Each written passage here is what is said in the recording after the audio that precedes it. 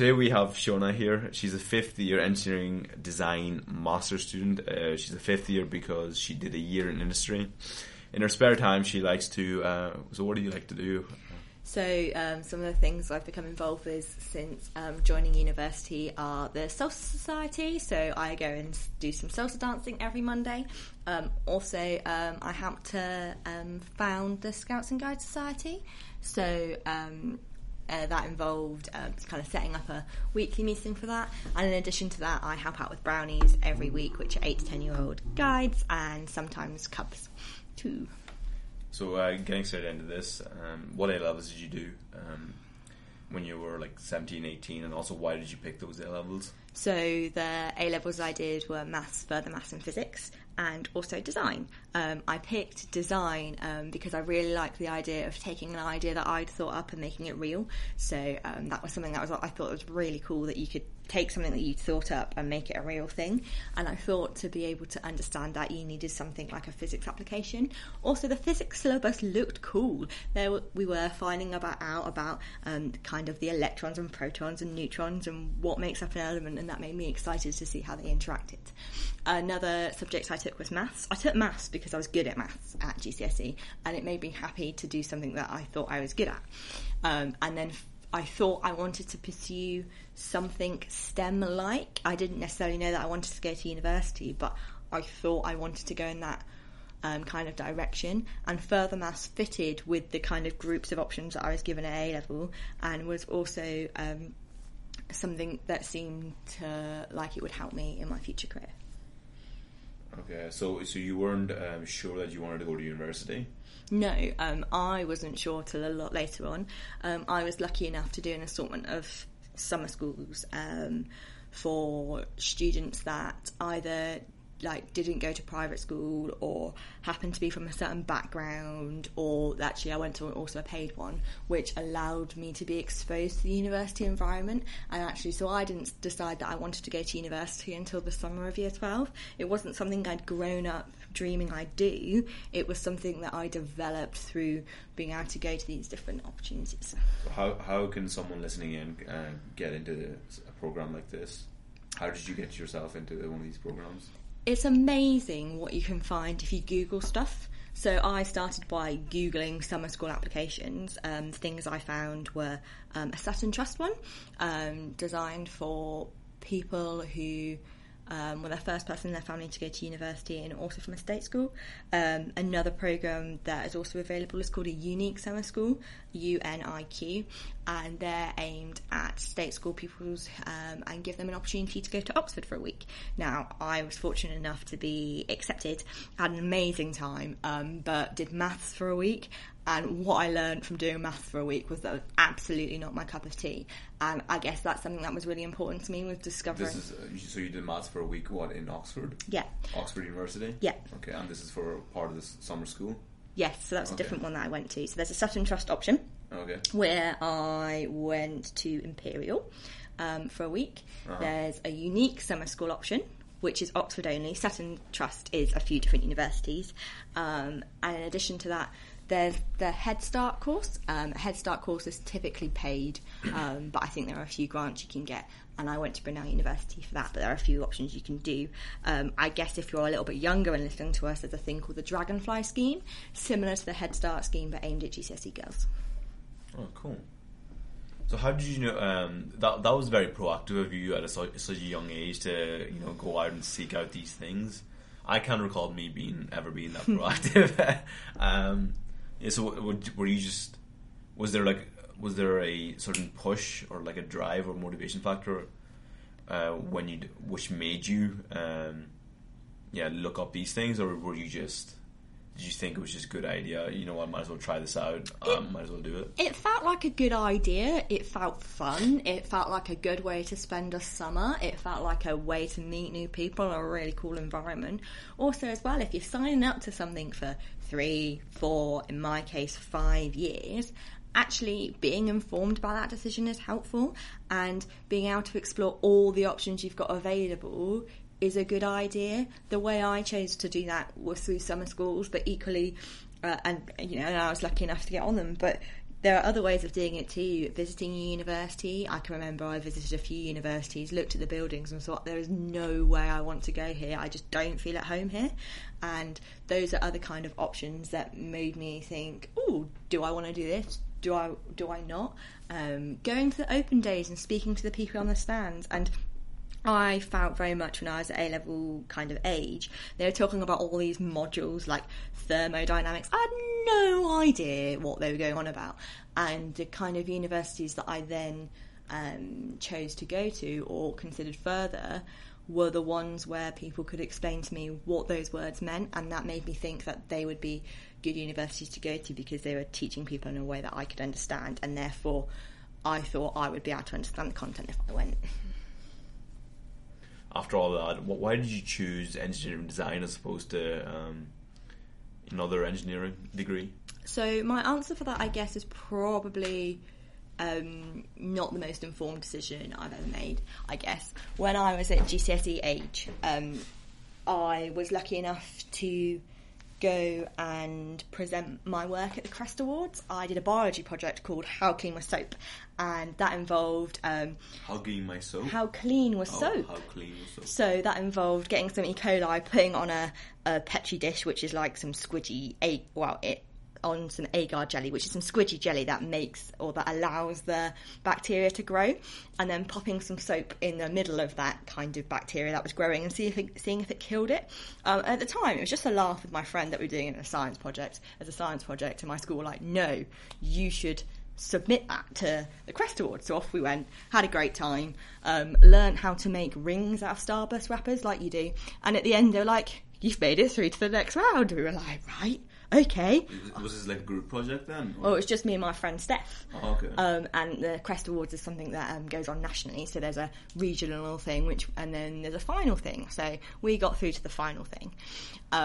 Various different age ranges. You can do this at bronze, silver and gold level, depending on your age and your kind of level of science. I guess we went in at bronze. I had an amazing time, met a guy from Airbus, and he sounded really cool. And then had to go to my careers advisor meeting, and they were like, what do you like? And I was like, well, I like design, and I like maths, and I might want to be an engineer. So we typed these words into Google, and engineering design came up. This was when I was in like year 9, 10. I was like, oh, okay. Then that thought went to the back of my head, and fast forward to year 12, and I hadn't really been considering applying to university, and my teachers were like, what do you mean you're not considering applying to university? And I was like, well, what is this? Is this magic place that people go and they get these qualifications? Do I need a degree? What's one of those? Like, why? And they're just like looking at me like I'm mad. So that was when I decided to do my proactive, I guess, in your words, research and look at these summer schools. And then they were like, right, okay, you don't get it, do you? You should be applying to Oxford or Cambridge. I was like, nah, I shouldn't. They're like, yes, you should. This argument went on for some time, and on the 1st of October, I decided I'd be applying to Oxford. Now, I don't know if you guys know, but actually, like, the deadline for applying to Oxford and Cambridge is the middle of October. So, having done zero university application-y stuff, only having this information that I gained from the few open days I'd been to in summer schools, to producing a fully fledged application. I did the whole thing in 13 days. Some advice: don't do that. Don't do it in 13 days. It's not enough time to do that. So Oxford was one of my top choices, and then they were like, you need another, and I use the words in inverted commas, good university to apply for. I was like, okay. Well, in year 9, they said like engineering design might be something I want to do. Okay, I'll put that down. And that was kind of why I initially chose to apply. There was no kind of, is it good at this? Is it good at that? It was near home, which was an important factor to me at the time. And they said I'd be good at it. So I guess I was like a product of my environment in the kind of way that I chose that. That's an interesting way. That's a good way of putting it, I guess. Yeah, because it's no joke, a 5-year degree. Did you know at that time what an industry placement was, or? Yeah, so I kind of knew I'd be wandering around, I guess, an engineering office trying to make myself useful in my year in industry placement. And actually, so to begin with. You pick 5 universities, so it was just one of my choices. It wasn't necessarily my top choice. In fact, at the time, my top choice I thought was going to be Cardiff Uni. Went to Cardiff Uni, it wasn't for me.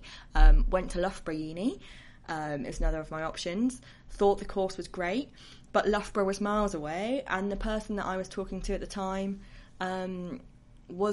didn't feel as informed as the people I was talking to at Bristol, and so I was like, oh, okay, maybe not. Also applied to Plymouth, went down there. They've got an amazing campus down there, but didn't like what they were going to teach me. Didn't think that was something that was going to be useful to me. So they were the reasons I didn't pick those ones. And then you've got this course that I picked where the cohort was quite small. You've got a year in industry, and I thought, well, how do you test if this is something you want to do? Because they're using these big words like thermodynamics that I don't currently understand, and maybe I'd enjoy that, maybe I wouldn't. How do I test that actually the theory that I'm going to learn is going to be something I want to do every day? Maybe a placement would be good for that. And so that helped me choosing what I wanted to do. Yeah, that's a really good answer, actually. That's a really good way of like putting things in perspective. Also, just to give the audience a bit more information. Yeah. You don't have to go and do a year in placement. That's sandwiched into the degree itself. No. If you want, you could apply for summer internships, yeah. and that can give you a relatively similar experience as to whether you actually would like to do engineering and would like to stay in that field or not. Yeah. Personally, for me, I actually did an internship. I didn't get paid for it, actually. I just wanted to do it because I wanted to. I did this at the end of second year. I wanted to do it because I wanted to see exactly if this is something that I wanted to do. Yeah, sure. At the end of fourth year, at the end of my master's degree.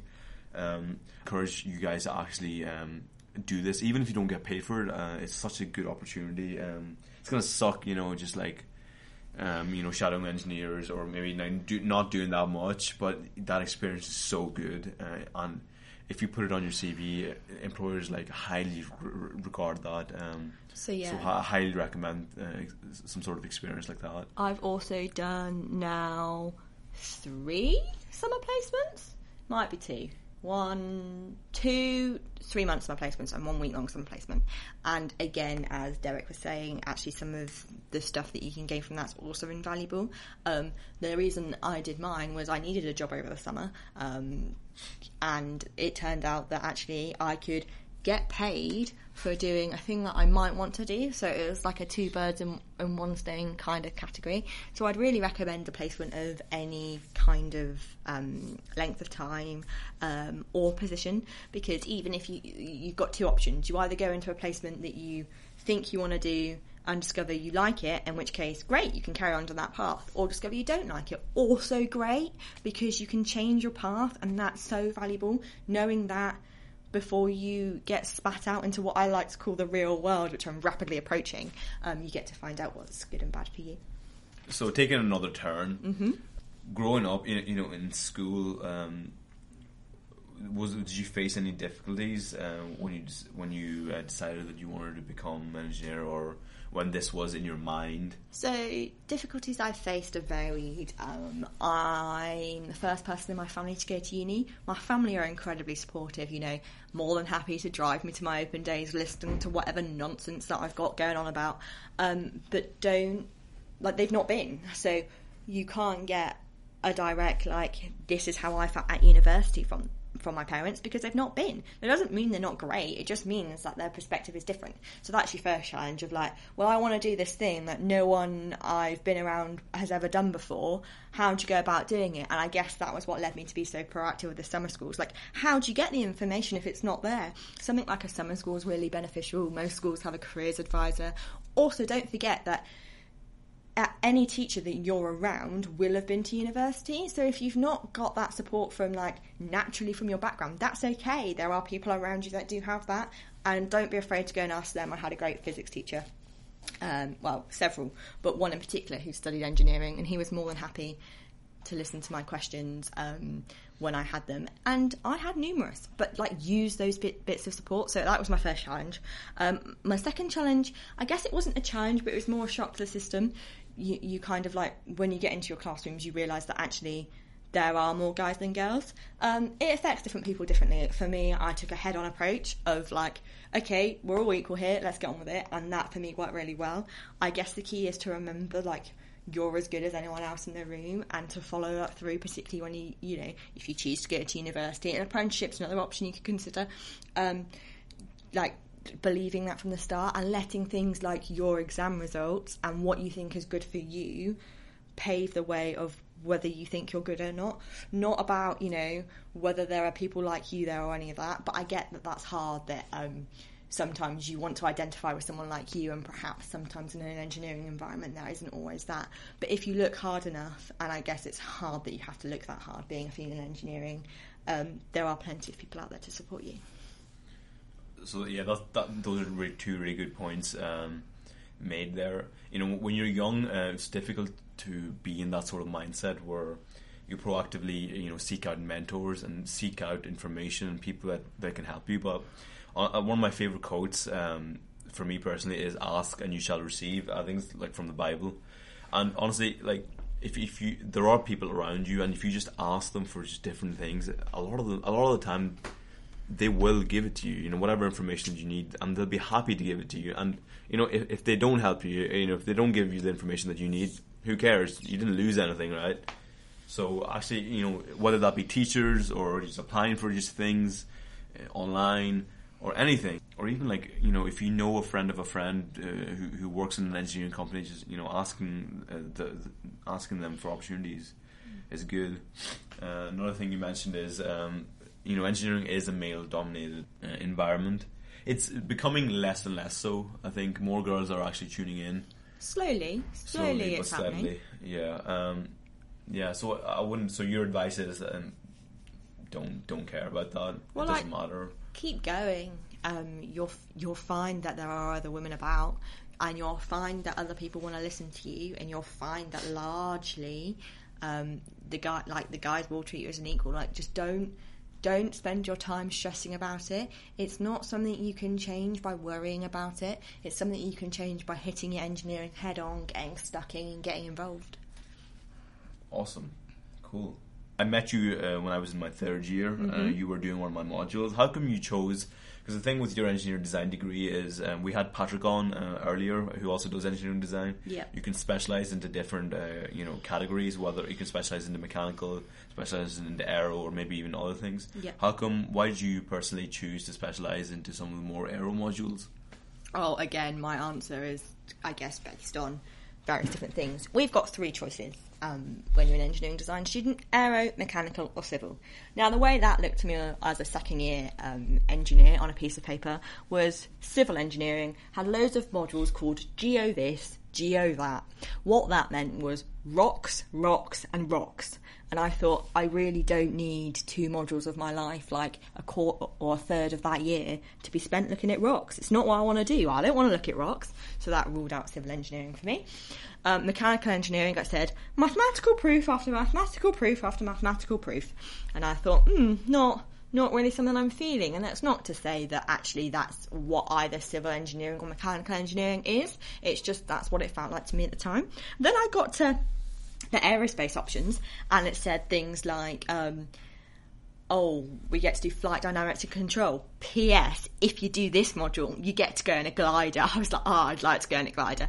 And then there was another module called something space, and also, I was like, can I just add in, by the way, it was awesome experience. I got to like do a rolly, like a barrel roll, and just like, oh my god, it was amazing. Can I just say, it turned out I did not have such a great time. Still to date, the only person to throw up in a glider. Like, I threw up in a glider? Yeah, I threw up in a glider. No way. Yeah.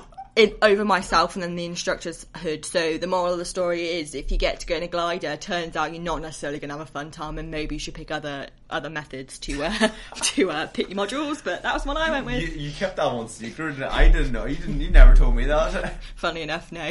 No, I thought that was just to keep under my hat. Space systems, though, an amazing module taught by a really inspiring female lecturer. There are some awesome demos, and I wanted to be a rocket scientist. I thought, wow, that's cool. And so when you've got these cool opportunities on offer, and also at the time, again, it's university dependent. The aerospace units were more coursework based, and I thought that would suit me better.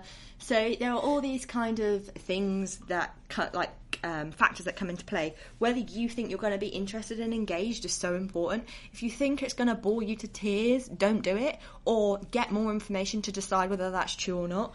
But just taking it for the sake of taking it is probably not the way forwards.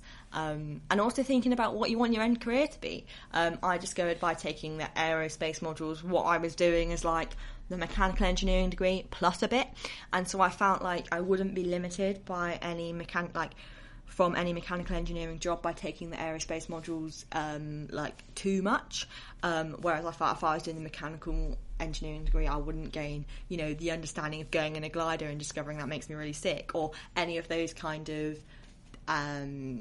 bits that make that are necessary that you need to have to be an aerospace engineer. Cool. So, do you have any plans after you graduate? Plans after I graduate. What a lovely question.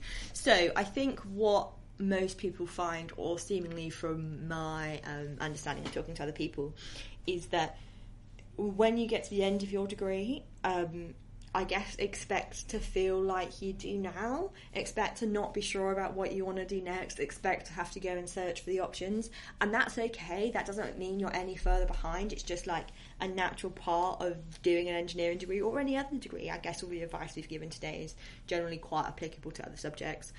Currently I'm searching for jobs, both within the engineering sector and outside of it.